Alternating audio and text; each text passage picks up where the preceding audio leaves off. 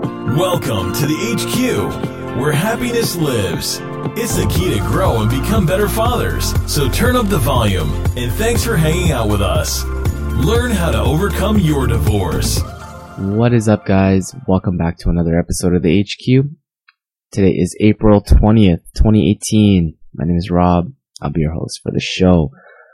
If this is your first time tuning in, welcome, guys. We usually do these kinds of things every Monday and Friday. Mondays being our interview rounds, and Fridays are these shorter solo rounds with me, where I just talk about a topic that's kind of pressing inside of the group that maybe the listeners can benefit from.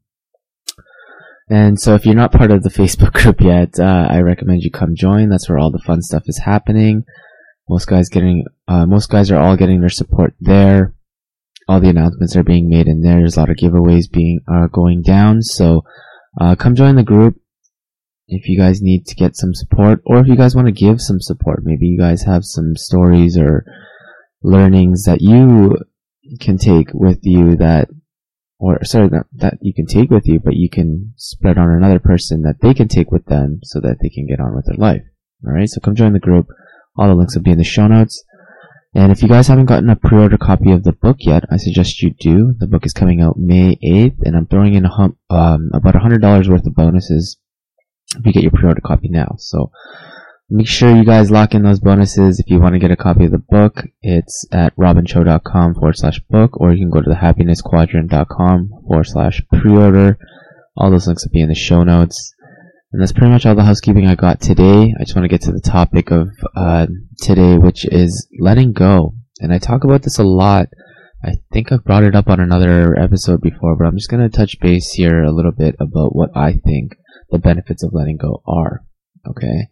Well, first off, we grow emotionally, right? Because we're free to think of other things, which means other problems get solved. Because what you resist not only persists, but grows in size, and that was said by Carl Jung, very, very famous guy.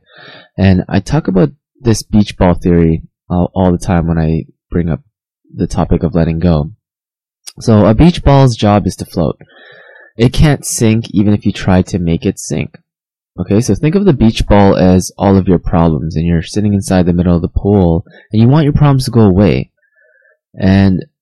But you're trying to sit there and you're holding on to this beach ball and you're trying to sink it into the pool because you don't want it to, be seen. You want it to go away, right? So the more that you hold on to this ball and the more pressure and energy you have to use to keep it submersed is just gonna run you ragged, right? So if only you just let go, the beach ball eventually float away from you and it will not be seen. So you see, when you let go, you're now free to do other things because your hands are now free. You're not holding on to a beach ball and trying to sink it. Right? But psychologically, our brains are free to be more creative because we've let go of all that negative energy. Repressed feelings take a lot of our energy to keep at bay. So why waste that energy holding in something that you should be letting go of?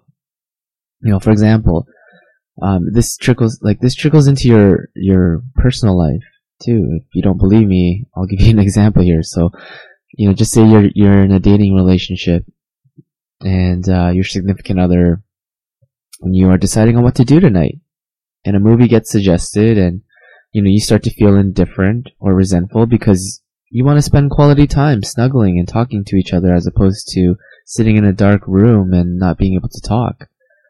So resentment builds and you become a little distressed at watching a movie. So instead of focusing on the feelings, you just let them be. Resentment is okay.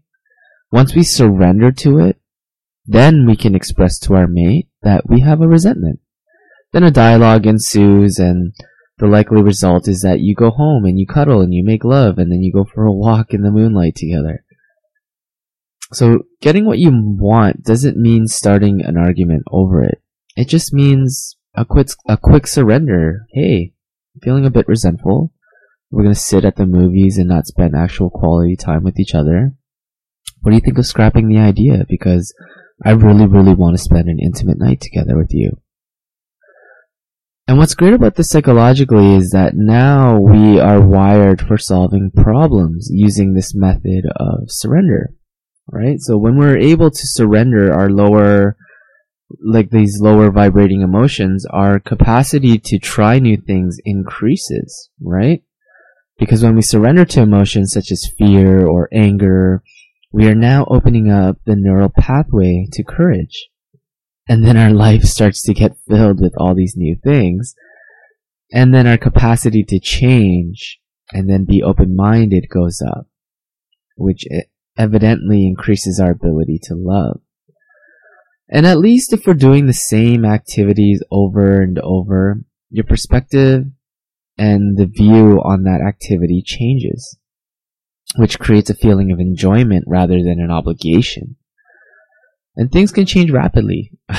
They did for me. Lifetime patterns seem to disappear with ease and can be let go in a matter of seconds or minutes.